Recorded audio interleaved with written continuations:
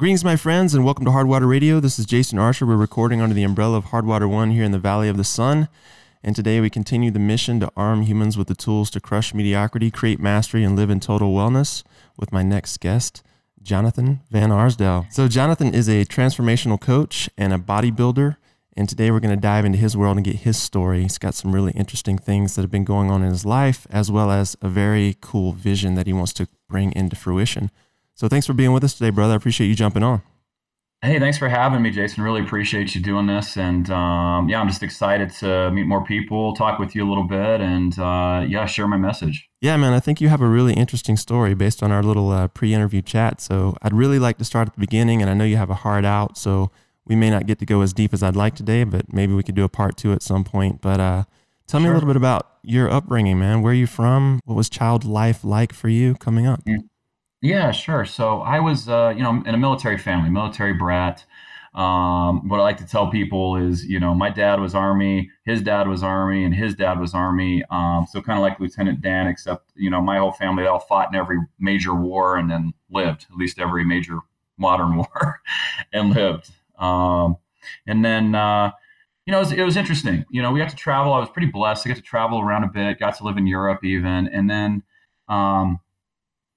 notice my dad was traveling quite a bit for work. He was taking off for what they call TDY quite a bit. And I saw him less and less as I was a kid. And then it was age 13, my parents got divorced. They let me know they're getting divorced. My dad ended up getting remarried inside of that same year. And then I still remember very vividly, him telling me, Jonathan, this is your new family. And he wasn't saying my mom wasn't. He was just saying, this is your new family as well. And I just remember how much, how pissed I was, how much, resentment started bottling up in me. And I didn't really know what that was, at 13 years old, and didn't really know what was going on with me. And, I remember it wasn't, certainly my mom wasn't sure how to handle that very well either. And being in a military family, especially in the Army, he grew up with basically one emotion that was okay to show, and that was anger. It was anger's okay for men, because Sure. Men can be angry. That's a very military thing, and that's we get a lot of shit done by being angry. So beyond, we didn't really take it beyond that though. Like, where does the anger come from? What's underneath that? Mm-hmm. And that's just how it would come out. And so I didn't really know how to deal with that anger I was experiencing or what was going on there. So a lot of times I just kind of swallowed that, I just kind of stuffed it down. And already being a hormonal teenager, that didn't help. Right. And so about a year later, I actually developed asthma. And, of course, I wasn't sure. I didn't relate that to what was going on emotionally. I didn't know what was going on there. I just developed asthma. And, it was brutal. I played 3 sports, and I remember, I'd cough so hard I'd throw up at the time until we got me on the actual asthma medication. We were figuring out what was going on. And how old were you at this point? At that time, I was 14 Wow. when I started having those issues. Yeah, I was 14 years old. Amazing. And, I still hadn't really dealt with a lot of these issues. Dad and I didn't have any conversations about the divorce whatsoever, what was going on, how pissed, how angry at him I was. I never expressed that to him. I only pretty much got my mom's side and how upset she was. Did you ever have a moment to think about why you were upset with him or around the divorce piece? It wasn't until I was probably 17, 18 that I was realizing, because I'd go see him in summer break and Christmas break, I would realize, Christmas time, I would get this just deep depression. And I realized, man, that's because I used to love Christmas. It was my favorite time of year. And I struggled with that until my late 20s, actually. It almost broke up my relationship with my now wife. We weren't married yet. We were dating. Really? Because of how deep in that I was. I wasn't being very nice to her, saying very nice things. And it took some ownership in my part, and I'll get to that part later, to say, oh, okay, this is something I have not dealt with on my end with my father, and it's not fair to project that onto her. Right. Yeah. So it was a realization of like, okay, this is what it is. It's an anger at him. And it wasn't until, like I said, I was probably 17, 18 years of age that I realized how angry I was at him. And then when I started to realize I was really angry at myself, What could I have done different to save the marriage? What could I do for something different to happen? And I remember it was like, my mom finally saying like, your dad and I are never getting together, Jonathan. It's not going to happen. And she wasn't saying it from a place of bitterness at the time. It was a place of acceptance of this Right. is what it is. And I was like, and I remember that, and it just kind of looked down, and that really hit me hard. And then I got to really look at, okay, can I accept this and move on? And does this have to look this way? And I struggled with that for years, especially like when it came to dating. I really struggled with commitment. Things had to look a certain way, be perfect, this, that, and the other. So I think my longest relationship before Kirsten, my wife, was actually a little over 9 months. That was my Really? longest one. I probably only had about 3 girlfriends. So I did a lot of dating and messing around and that kind of stuff. I just didn't, I just really struggled with commitment. Did you find And yourself just kind of picking these people apart in terms of perfectionism or what? Yep, that was exactly it. Even my wife, she was previously married and was separated when we started dating. And I thought, well, this will be fun, but I'm not going to marry somebody who's been married before Mm. because of the energy I had and my parents and my dad my dad's now been married 4 times. And so, I put a lot of energy on that. And instead of separating it, going, okay, that's his journey and that's my mother's journey, this is my journey, I basically for a while said either I'm not getting married or they have to cross all these things off a list and be perfect. Hmm. And it's like, dang, that's a lot of pressure to put on them. And I didn't realize that I was actually putting that much pressure on myself Right. in order to live this so-called perfect life. And I was like, man, can you expect yourself to live up to that, Jonathan? I don't think so. That is not fair to them. It's not fair to you. And so in doing so, I really got to take a look at, man, you haven't let some things go that are really getting in the way of your relationships. And so I guess we're talking about this now. That's fine with me. um, Let's so dive in, man. let's dive in. Let's So do it. basically, I was 27 when this happened, I think, with my wife, 28. And then so I had this conversation with my dad that Christmas. My wife went back home when we were dating. And I told my dad, I remember finally I got to be the one to bring it up and I had the conversation with him. And I was like, Dad, I just got to let you know, like, I struggle with Christmas time and here's why. Just laid it all out for him. Like, it reminds me of the great times I had when I was a kid, and then I don't get to have those same times anymore. And I know I get to create a new one for myself, but I'm just struggling with it. And, I was like, we never talked about the divorce. It's interfering with my relationships, and especially with women. And Kirsten, who I really like her, I really dig her, and I might have screwed that up. And it's interfering with that because I haven't resolved this yet. And then he goes like, the first thing he says is, Jonathan, there's not a day goes by I don't regret what happened between my mom, between your mom and me. Hmm. And I was like, wow. We just had a really open conversation. For him, it was like this breath of fresh air. Like, finally, I can talk about it. Yet he was waiting for me to make the first step. So he wasn't resistant at all. He was just kind of No. waiting on you. No, yeah, he would tell me stories about him just being in tears every other day about what happened, and he could pick up that I was angry at him. Yet we just didn't talk about it. He was kind of waiting for me to get there, I guess. And we just had this amazing conversation back and forth about being open about relationships and forgiveness. And that was actually a big win I had doing that 90-day leadership course, PLD. I had him come into town for my graduation night, and took him out to dinner and gave him a letter of forgiveness. And I told him that, hey, I forgive you for all this, for everything. And because I didn't tell him that night, it was the start of a conversation. Sure. And that night, that weekend of my graduation of PLD of the leadership course was really momentous for me, just to say, hey, I forgive you. And I remember him just saying, man, this is the best night of my life. This really means a lot. And I could tell a huge weight was lifted off of him, Hmm. as it was me. And that, of course, helped me grow so much in my relationship with my wife and myself. And we'd been married for a number of years by that time. That just helped us move on and continue to go deeper. Sure. Um, That relationship, that father-son relationship is critical, I think, in terms of building solid relationships with other people. I'm curious to know, at what point in your life did you realize that you were carrying some programming, some bad stories in your mind around from that? I mean, was this from the teenage years and you harbored it up into your 20s and then had that conversation, or was it something that you Yes. weren't made aware of until later in life?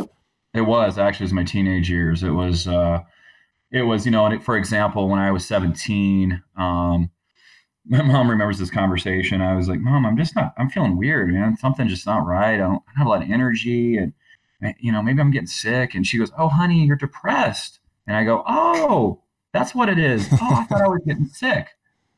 To show you how disconnected I was, from, like, hey, depression, that's something to take, you might want to take that seriously, Jonathan. Yeah, for But I didn't sure. want to be sick because that could interfere with my working out and playing sports. Mm-hmm. So, that's how detached I was from that. And then I carried that into getting an ulcer when I was 22. Wow. Again, not moving through emotions that I was experiencing, not letting stuff go. When I was graduated college, and a very, girlfriend that I loved very deeply at the time, we broke up, and that was my way of dealing with it. I developed an ulcer, and other digestive issues continued to happen throughout my 20s. And then that was one of the biggest ones, was actually going to talk to my dad in my late 20s. Like I said, when I was 27, 28, having that conversation with him. And then I was still having other issues. I didn't realize at the time I was addicted to caffeine. I was taking thermogenics daily because I thought I needed that level of energy to get by. And I Mm-hmm. was doing that in addition to a couple cups of very strong coffee every day. And I was using that to essentially function. Right. And then I started getting some violent muscle twitches, other flutters, things like that.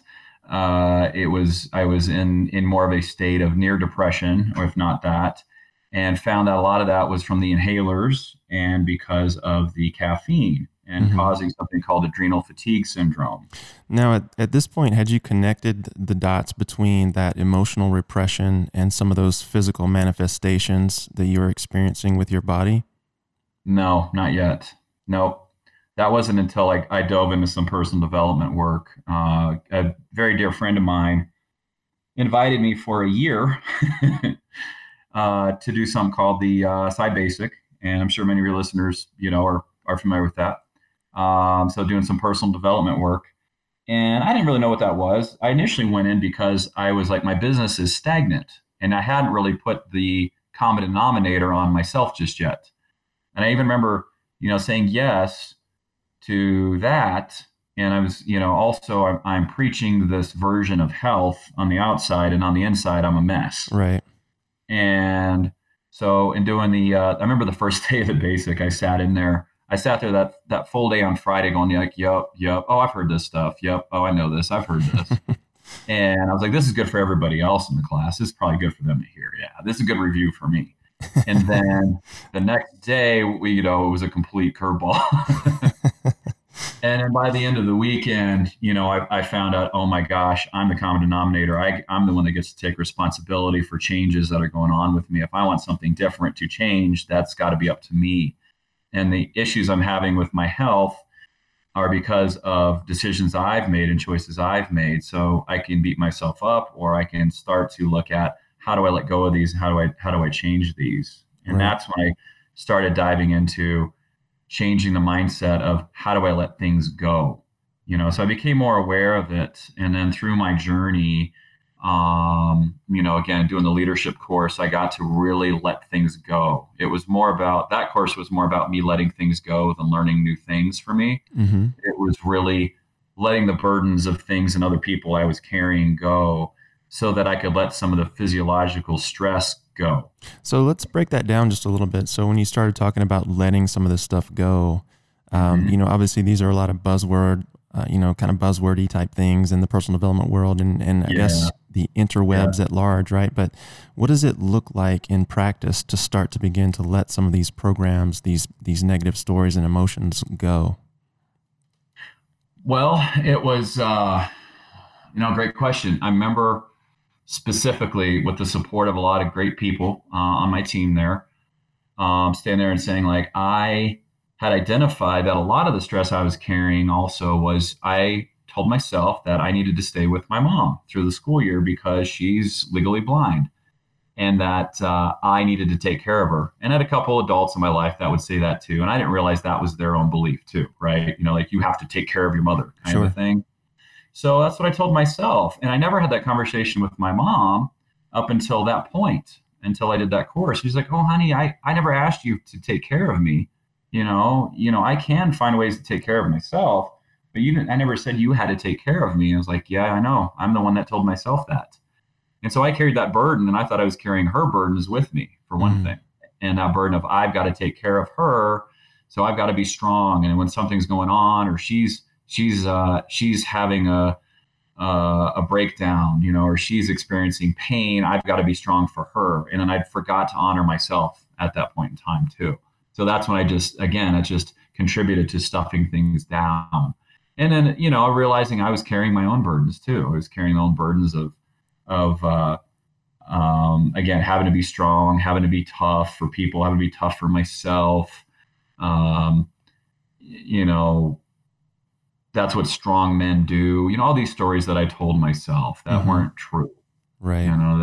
That were basically about me creating this image or this vision of myself as a man that I really wasn't. And so it was more about me becoming my true self, or realizing who I truly was. No, you're an emotional guy, man. And you are human, so you're going to have emotions, and it's more than just anger.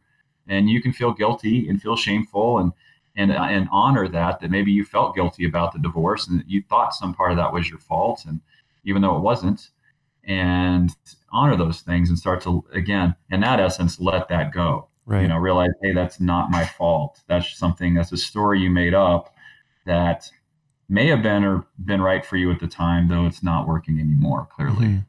So was it just a process of, I guess, reaching out to some of these people that you had stories around and sort of getting their take on it, and then allowing that to sink in?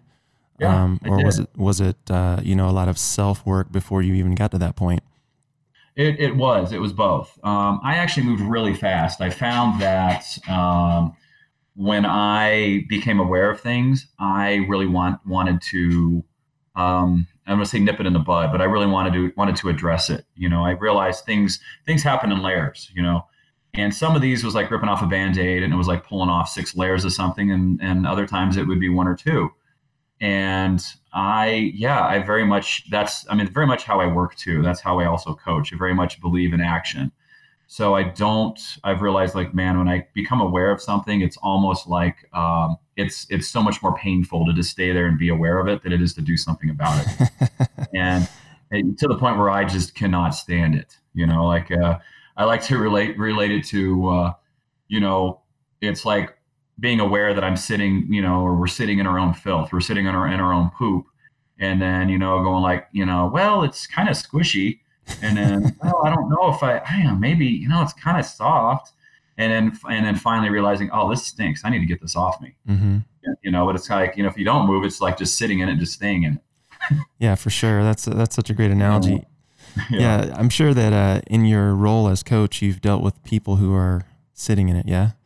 And oh yeah, absolutely. Yeah, I think this is one of those things that people struggle with mightily, I believe. Yeah, it's very much, identifying what the pain is for them. What is it costing them? And not just staying there, though, because that's how we get them moving. Like, okay, yes, this is painful. Okay, now I'm aware I'm sitting in poop. I'm aware that I'm sitting in something that stinks. Okay, now what do I really want? What's my vision for myself? What do I really want to focus on and create clarity and purpose in my life for? And now I'll go take action. And that's how we get it off of us, or get out of the poop. That's how we go do that. So it cannot happen without action. It's not the secret. The secret only captured part of it. Have a vision, focus on it. Well, guess what? Now you get to go do, now that you know what you want, and you want something different. You don't just get to sit there and think about it and hope it comes to you. Yeah. You said something key a moment ago that I think is probably, one of the most important things anyone can do. And that is to realize what it's costing you.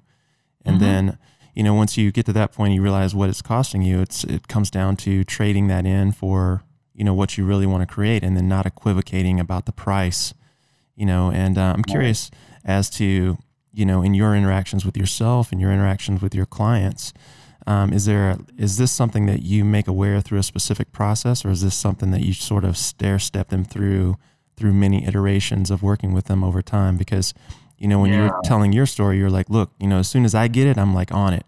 But one thing I've found about a lot of folks is, they're comfortable sitting there and wallowing in that because that's all that they know. Mm-hmm. Yeah, great question. It's very much, my process is, I will meet you where you are as long as you are coachable and you think big. You're a big thinker, meaning you think that the world and the things you have to offer, there's something bigger than where you are now, and bigger for yourself than maybe you haven't realized just yet. And that they're also committed to their growth. So through those things, I can meet somebody where they are. And then it is a matter of, yes, I have a program. I have an actual 10-step program with these things all overlap, and I use them as teaching tools. However, the first thing is we look at identifying, what is it costing you? What are the prices that you're paying? What does the pain actually look like? And do you want to move now that you know what it is? Great. Now that you do, again, what is the vision that you have for yourself? Like, what do you really want? So in other words, like, perfect example, somebody wants better health. I want to shed 50 pounds and I have kids and I'm not able to get on the floor to play with them. My knees hurt, my back hurts. It sucks. Whenever we go to the zoo, I have to stop. I have to sit on a bench because my energy is not very good and my knees hurt. And I can watch them from afar. Or when we're on vacation, I can enjoy only a portion of it every day because I'm exhausted after that. And I'm not able to enjoy my kids, my grandkids, whatever, fully, for instance, capture. That's a real pain point for somebody, because that's okay. What maybe is one of your most important values? Because that's another part we develop or identify is, what are your core values? Mm-hmm. And that might really be true for somebody that has relationships or family as one of their top values.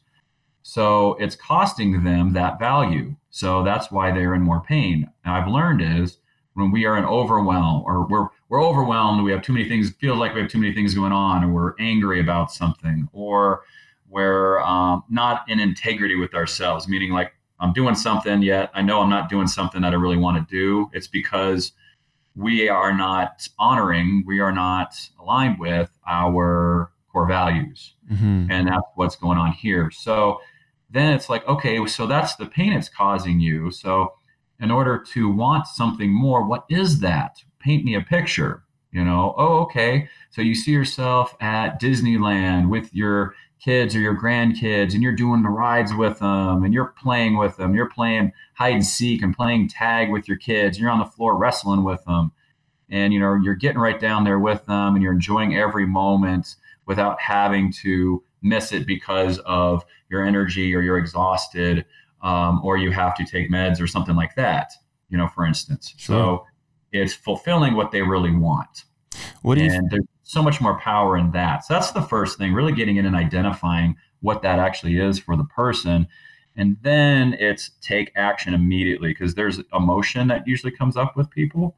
They feel that. So now we take action. We don't just talk about it. Okay, what action are you going to do in the next 48 hours to support that? That's a popular one I use. That's one I use often.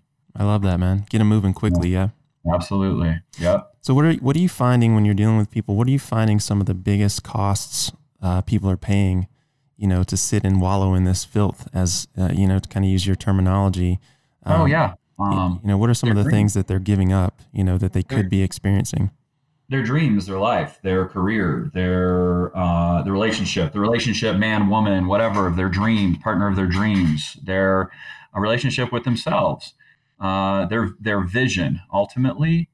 Very smart man told me one time, he said, if we have not realized our dreams, or not realizing our goals and dreams, we are a victim to our beliefs and our thoughts. At some level, we're a victim. Even those of us that are seemingly successful, we are still a victim at some level. Mm-hmm. And I sat with that and was like, dang it. I can put any holes in that. And it was just like, okay. Now that wasn't a way to beat our, he didn't deliver it as a way to beat ourselves up. It was just more of a, okay, got it. So what now? What? All right. What am I going to do with that? Sure. What am I going to do moving forward? And so, those prices really do cost us, I know you've heard this one a lot, the opposite of love is apathy, not hate. But oftentimes that's how it shows up in a relationship with ourselves. We're not necessarily talking about with other people. Right. Sometimes when we just, we don't love ourselves, that's what that looks like. That's a big, we just kind of stay here. Yeah, for sure. And, that's a big thing to carry, I think, or a big thing to realize for a lot of people. I mean, when you use the V word, right, the victim word, that's something that no one wants to be, and no one wants to be considered by other people. And so to sit and label yourself that, or realize that you are living, from victimhood, I think that takes a lot of strength and courage and vulnerability. Right. Yeah. It does. Yeah. It does. It takes a lot of courage, and especially when it's either you've lost all momentum, or it's been a while since we've looked at this, or it's the first time. And I know we're going to get to this. I mean, that was me back in basically 2016, 2017. And I don't know if you want to talk about that story just yet. We can get to that, but that was. I'll go ahead and use that example. Sure. I was in my first bodybuilding show. My wife was pregnant. It was an amazing actually experience. I went away to a men's leadership conference, MLS, and I went there to, I want to be this big leader and change more lives and this, that, and the other. And then I came away going like, oh my gosh, I want to be a dad. And I got to put some more stuff to bed there, which was like, okay, let some of the stuff go that you're not going to be a perfect dad. You're not going to be your dad. You're not going to mess it up. Something like that. There was a lot of energy I had on it, or a lot of issues I had with myself that I didn't realize at the time. And so I got really clear, like, I want to be a dad. Came home, shared that with my wife. Her eyes lit up. We were like, okay, let's do this. It happened in one weekend in Vegas. So that was easy. And my daughter, I like to joke, my daughter was very clear, like, no, I'm coming. You guys just get ready. Right. And so I was doing my first bodybuilding show that year, that summer. It was August of 2015. My wife was pregnant as of late April that year. And we had a conditional offer on our house and a conditional offer, or on our condo, and a conditional offer we placed on another house on the condo selling. Now, the condition on the condo was there's an HOA special assessment, and we had 41 showings. 40 people did not put an offer down. We were like, what is going on? It was because of the HOA thing. So we got them nailed down. My wife actually got them nailed down. My pregnant wife, and if you know my wife, she sets her mind to something, it's done.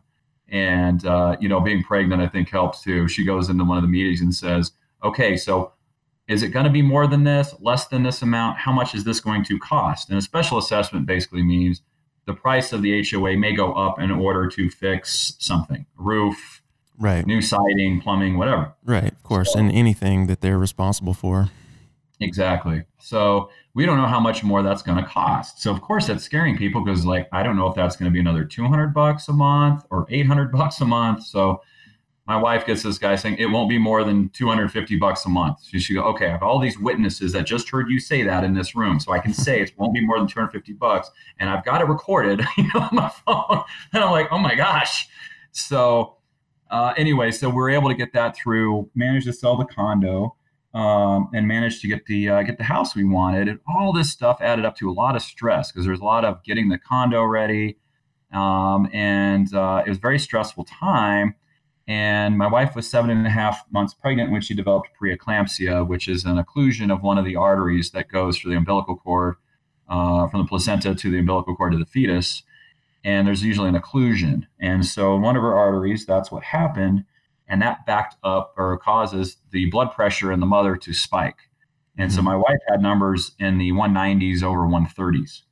And she went on some pretty heavy meds and gave birth to my daughter a little less than a week later. And my daughter came to us 6.5 weeks early. Wow. And she was born 3 pounds, 5 ounces. Wow. So she went in to stay at the NICU for a month, and they were amazing. The NICU nurses are phenomenal. I always am thankful for them every day. And my wife and I we were so happy that she was happy, she was healthy. And they ran some tests and found she had not developed a corpus callosum. That's the structure that develops the left and right brain hemispheres. And Right. so there's a certain risk of seizures.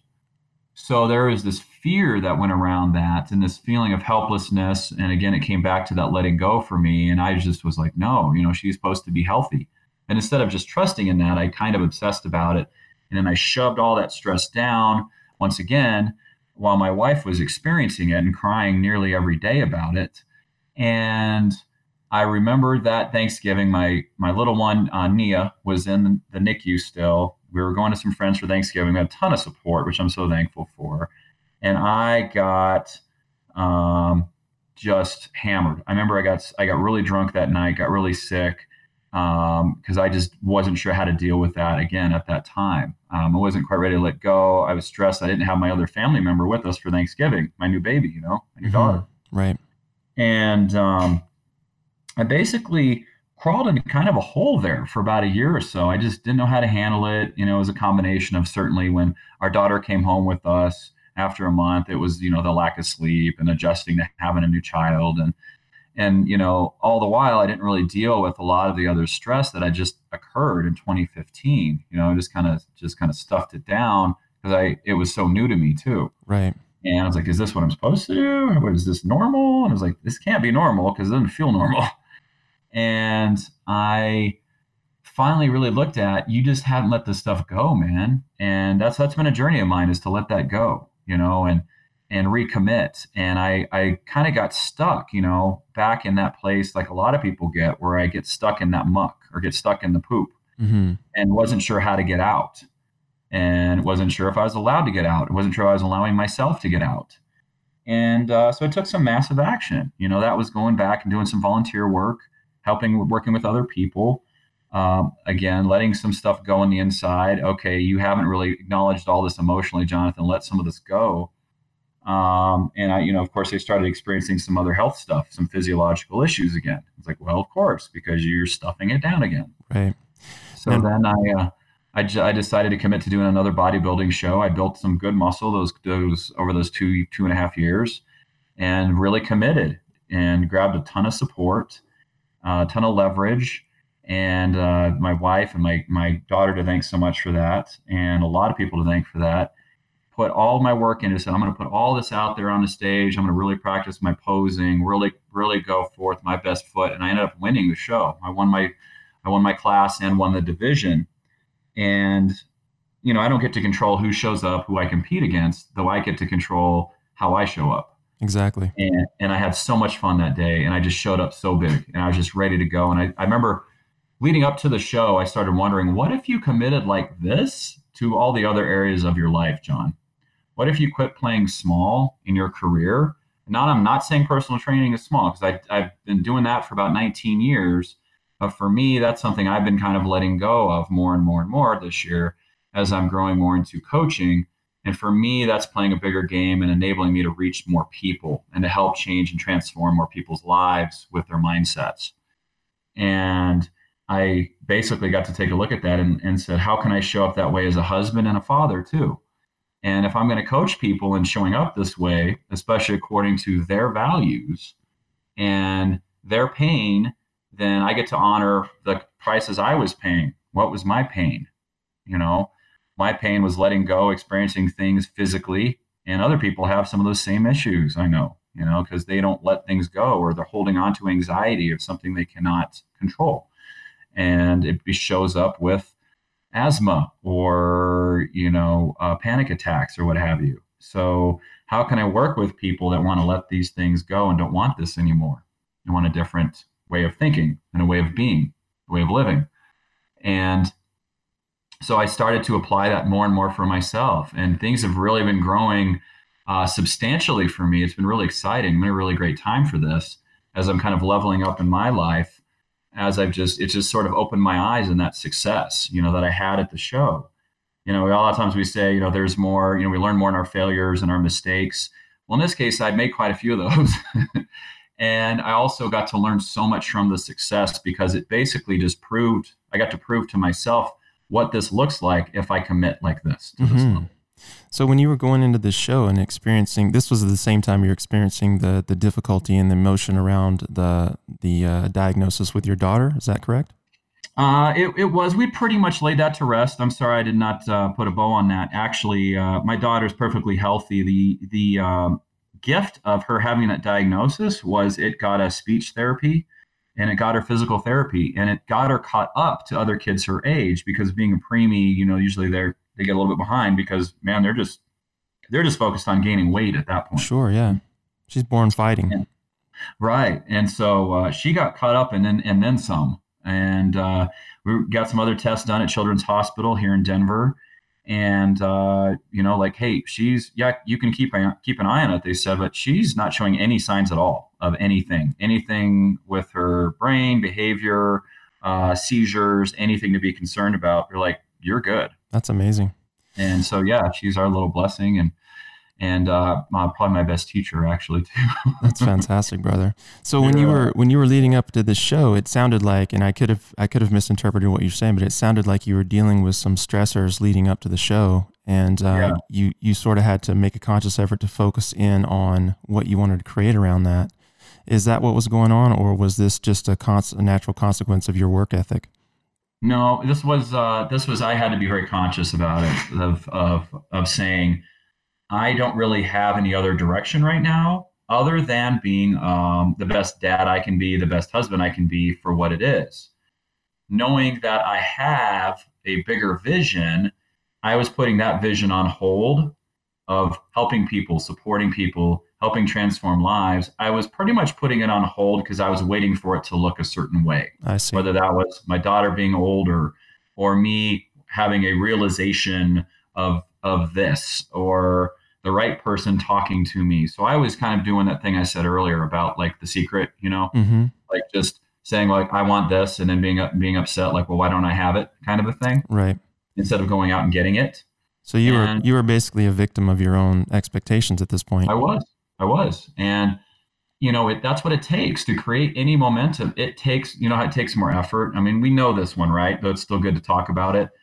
To get a rock moving. I liken this because we just went to Disney World last month, and at Magic Kingdom, they have this big rock that sits out in, I think it's Future World, and it's in the shape of the Earth, and it's a big stone rock, and there's water that goes over it, and the kids love to get their hands wet and get on the water. But you can push that, but it takes so much more effort to get it moving, of course. And then once you get it moving, the kids like to spin it in different directions, or up or left or right. And once it gets moving, you can just move it so much more simply than it takes to get it moving. So creating momentum often takes that massive action or a massive step. And sometimes a massive step is just the realization of like, I am sick and tired of where my health is, or I'm sick and tired of where my relationships are, or where my career is. And now that I know what it is, I'm hiring a coach, or having a mentor, or having support help keep me accountable. And I'm going to take this step. Even if it seems like one small step, I'm taking a step. That can still be massive action, because if you compare that to where you were before, where you weren't doing much of anything, that's a lot more than you were doing before. Yeah, for sure. It seems like a lot of times when I'm talking to people who want to create something large and huge, and, like you were talking about your big vision that turned into being a father, right? Like, right. It's easy to look, 10 miles down the road and see the thing that you want, but all you can control is that next step that you got to take. You got to look at your feet and take that next step. Right. And sometimes when you're looking too far ahead, it can seem overwhelming. It can basically beat you down and create a depression or a resistance in terms of moving toward that thing. Right. But it sounds like you're the type of guy that like when you set your mind to something, man, you just step and you step and you step and you step. And this is interesting to me because you described yourself earlier as being a young man coming from a military household where emotions were second-class citizens, if you will.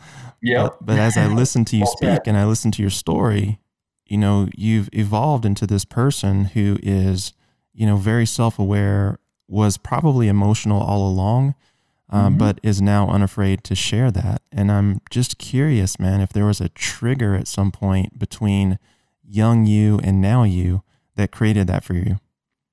You know what? Probably a number of them, actually. I've done a lot of other things, other meditations, and other things outside of Psi as well. And yes, actually, I was talking to you a little bit earlier, Jason, about the Mankind Project. Yes. Course that I did. And I don't know how woo woo you want to get on this. Let's get woo woo, man. Let's go crazy. Okay, I'll go there with you. So Let's do it. this was an experience I had through, again, another friend of mine who does a lot of spiritual coaching. I'll put it that way, and said, "Hey, maybe you should visit my friend who is she's Native American, and she's you kind of intuits or works with whatever she picks up with you." And I said, "Okay, why not?" So I go see her because I was kind of like, "What's next?" And that was kind of my intention when I went in to see her. And she saw me basically taking this class that I ended up taking, which was the Mankind Project. They call it New Warrior Training.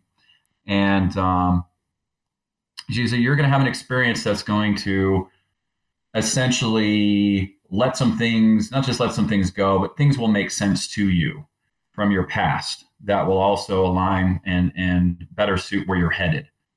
And I'm simplifying. I could really go into detail here. She was, got to talking about ancestors and had the experience I was having, feeling them around me and that kind of a thing. It was, very intense, very emotional too.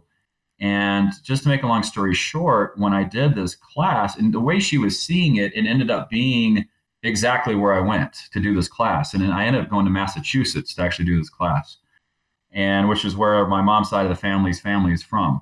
And I hadn't really gone back there or checked out any of the family history or ancestry. That was an interesting opportunity for me to do that. And during this course, I got to do some things that allowed me to dive into my ancestry and spiritual past when I did this course that man, I just it's hard to describe. I had a deep connection to my ancestors, my ancestry, and basically, to make a long story short again, to who I was or who I am as a person, who I am as a man. Mm-hmm. It was like that safe yet powerful initiation to who I really am as a man, rather than what we often experience in college or high school or fraternities, going, drinking, getting so drunk until we're blind and nailing every piece of tail we could find. This was a healthy initiation into what really was. And that's the best way I could describe it. And it enabled me to really make peace with the younger me, or at a different level, at least, of younger me with adult me. And it was sort of like connected that passage for me. Beautiful. So was this one of those moments where you were shown yourself? Is that what you're kind of getting at here, or it was a lot of that. Yeah, absolutely. I was showing myself at a very spiritual level. And like I said, some people may listen to this and be like, "What is he talking about?" I can only tell you that this is my experience. Right. I'm not saying it's right or wrong, or everybody could have that experience. All I can tell you is after this experience, I felt more myself than I ever had before. So for the people who are, on the fence with the spiritual stuff, let's just define for them what you mean as spiritual, because a lot of people have a different interpretation of what that word means. Yeah, absolutely. I grew up in a Christian household, though to me, spirituality and religion are two different things. Religion to me is more doctrine, what mankind will say. Spirituality, in my definition, is a connection to something more than me, a connection to other humans, to other people, other things that's bigger than me or a greater power than me that I may not necessarily understand. Mm-hmm. And I guess the best way, because I think most people have had the experience of, how did I know to do that? Right. Or, or guys say, like, I felt in my gut to do this, or you say, my intuition told me to do this. Well, where does that come from? Mm-hmm. That has to come from somewhere. So that's kind of my argument for that. But it is an experience that is something much greater than ourselves. Absolutely. And I have the belief that we're all connected, interconnected, interwoven.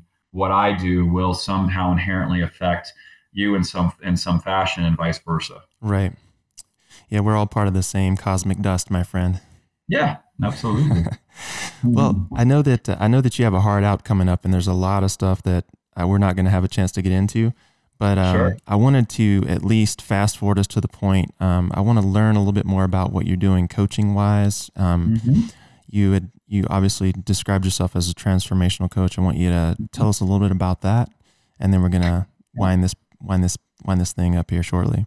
Yeah, sure. Okay, so people I work with and are typically again they're coachable. They're big thinkers. They want change in their life. They're again the pain that they're having or the cost that they have going on in their lives is more than they want, and that doesn't mean that they're not able to improve on something that's like, hey, on a scale of 1 to 10, I'm at an 8, in my career. Well, would you like to get it to a 10?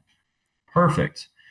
Transforming means you cannot go back to the way things were. When we become aware of, and I show them how to become aware of, this is why your knee hurts, your back hurts, or why your energy is what it is, and this is why it's costing you business, for instance, because you're not able to follow up with clients, you're not making that extra phone call or a couple phone calls a day that you need to make that extra sale, for instance, that could cost you your dreams. And then we dig into where that comes from. So the transformation oftentimes comes from, this is a past experience I'm having that relates to a story I made up. Just like my experience I had with my father when I was 13, how that impacted my life later in life. Somebody else can maybe relate to some other experience they had with their dad or their mom or themselves or their aunts or whatever in their life that is now impacting their life today, so that they can look at this, make peace with that side of their self, so they can let that go. So like somebody has eating habits, for instance, in personal growth, and I see this all the time in personal growth, people will we'll get that, I'm addressing my limiting beliefs and my programs, or whatever you want to call them, and yet I cannot lose weight, or I cannot get rid of this fat, or my physical self is just not in a good place. I just don't feel good. And we don't look at where the eating habits come from, or where do my habits or my thoughts about my body come from. Instead, we get tied up into, I'm going to do the latest diet fad, right? I'm going to do this, eat this, what is it? The 1 meal a day thing. You probably saw that online. You probably seen that. For sure. Yeah. The one meal a day thing, and I'm going to do this and do that. And honestly, how can you transform yourself if you're going to skip, steps B through Y? If it takes going from A to Z and hitting A, B, C, D, E, F, G all the way to Y, and it's a step, another step, and another step, how can you possibly have a lifestyle change if you think you can skip all those steps? And a lot of us are taught or think we can do that. We just do this one little thing here, everything will be fixed. And if you want to transform, you want a lifestyle change. You don't want a new habit. A habit we talk about all the time is, you build a new habit in 21 days, or even as much as 6 weeks. Yet we've been thinking, doing, acting a certain way for 25 years, 30 years, 50 years. So how can I expect all that to change just in 21 days if I've got some work to do there? Right. So that's why it takes, transformational, in my opinion, transformational coaching or transforming, so that we can have that growth, have those changes, and not look back, so that we're not having the same thing come back and haunt us over and over and over again. So you can have more energy, have more clarity, have less pain, and have more of what you want, have your dreams, have your goals, have that experience with your kids, your family, success in business, a great, healthy, supportive relationship. Dude, that's so powerful, the way that you frame that around transformation and not being able to go back. And I wish I had a little more time to dive down that rabbit hole. But in the case of your business, man, what does success look like for you at this point in your life? Yeah, thanks for asking that. I am. So you're asking me for what I want, what I'm going for? Sure. Okay. So I currently work with people basically over the phone for coaching. And then I also have another program in person here in the Denver area that I call Mind Body Transform. It's a class, and it's about 100-day long class, so that can be transformative. And we talk about those things I was bringing up earlier. And it's not just me lecturing to you, it's you actually supporting yourself and having experiences of what's not working for you. Again, what's the pain? What hurts? And then also having experiences of winning, so that I can put those wins in place and have more what I want, have that clarity of my purpose and my vision, have my physical body function and support me, so that I can enjoy my kids, enjoy my life, enjoy freedom, enjoy vacation. and not take a halfcation. Those are the two things I'm mainly focusing on. I am going to have an online program here very soon, actually this month, that I'm going to kick off as well. I'm really excited to bring that out. That'll have videos that people can follow along and follow along on the steps, and they'll have assignments and action steps they can take that'll make sense. And just like anything, if it's kind of a do-it-yourself program like that, you'll get in what you'll get out of it what you put into it. Of course. So, working with me, though, I can certainly say it's been a blessing. I learn just as much as my people do. I learn something every time I have a coaching call, because I'm still growing too. And, that's what it's about too. I think it's about us all growing together and all being the best or becoming the best versions of ourselves. Beautiful. And that's the kind of stuff that just gets me excited, and I have coaches too. I don't have it all figured out. I have 2 coaches actually. So. I love that, man. I love it. I appreciate that. So before I ask my last question, tell these folks where they can get in touch with you. Sure. You can get in touch with me on my email is J as in John, L as in Larry, V as in Victor, Blaze, BLAZE @gmail.com. My website is mindbodytransform.com. And you can also message me on Facebook via Facebook Messenger. And you can just find me on Facebook, Jonathan Van Arsdale, JONATHAN. Van Arsdale is VAN space ARSDALE. Fantastic. All right, guys, I know that you can sense the value that Jonathan can bring to your life, so get on that. And my last question for you, brother, is always the same, and that is, what does wellness mean to you? Wellness to me is a holistic feeling. Wellness is I am in touch with myself. I am at as much as a 10 or close to a 10 that I can create for myself right now with my physical self. So with my strength, my balance, my cardiovascular endurance, my flexibility, and in my social and my spiritual lives. So that's my community, my friends, my relationships. And then also, what's my spiritual connection? How am I contributing to make this planet better? Powerful stuff. So all of those things working together. I love it, my friend. Hey, man, I want to thank you so much for taking time out today. I really appreciate what you had to bring to the table today, guys. I know all of you guys listening can sense the value that Jonathan's going to bring. He's got great energy. He's got great results, and he's looking to help you create the same. So on behalf of Jonathan and myself, guys, be sure and check him out, and we'll see you guys in the next episode.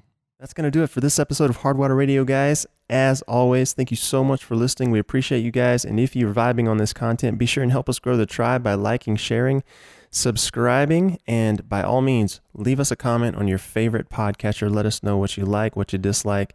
And if you are someone out there who would like to tell your story, we are a collector of stories here. Shoot me a message, jason@hardwater.com, or pick me up on social media, Facebook, Instagram, whatever works for you. And I'd love to have that conversation with you guys. Until then, this is Jason Archer signing off, reminding you to remember your future.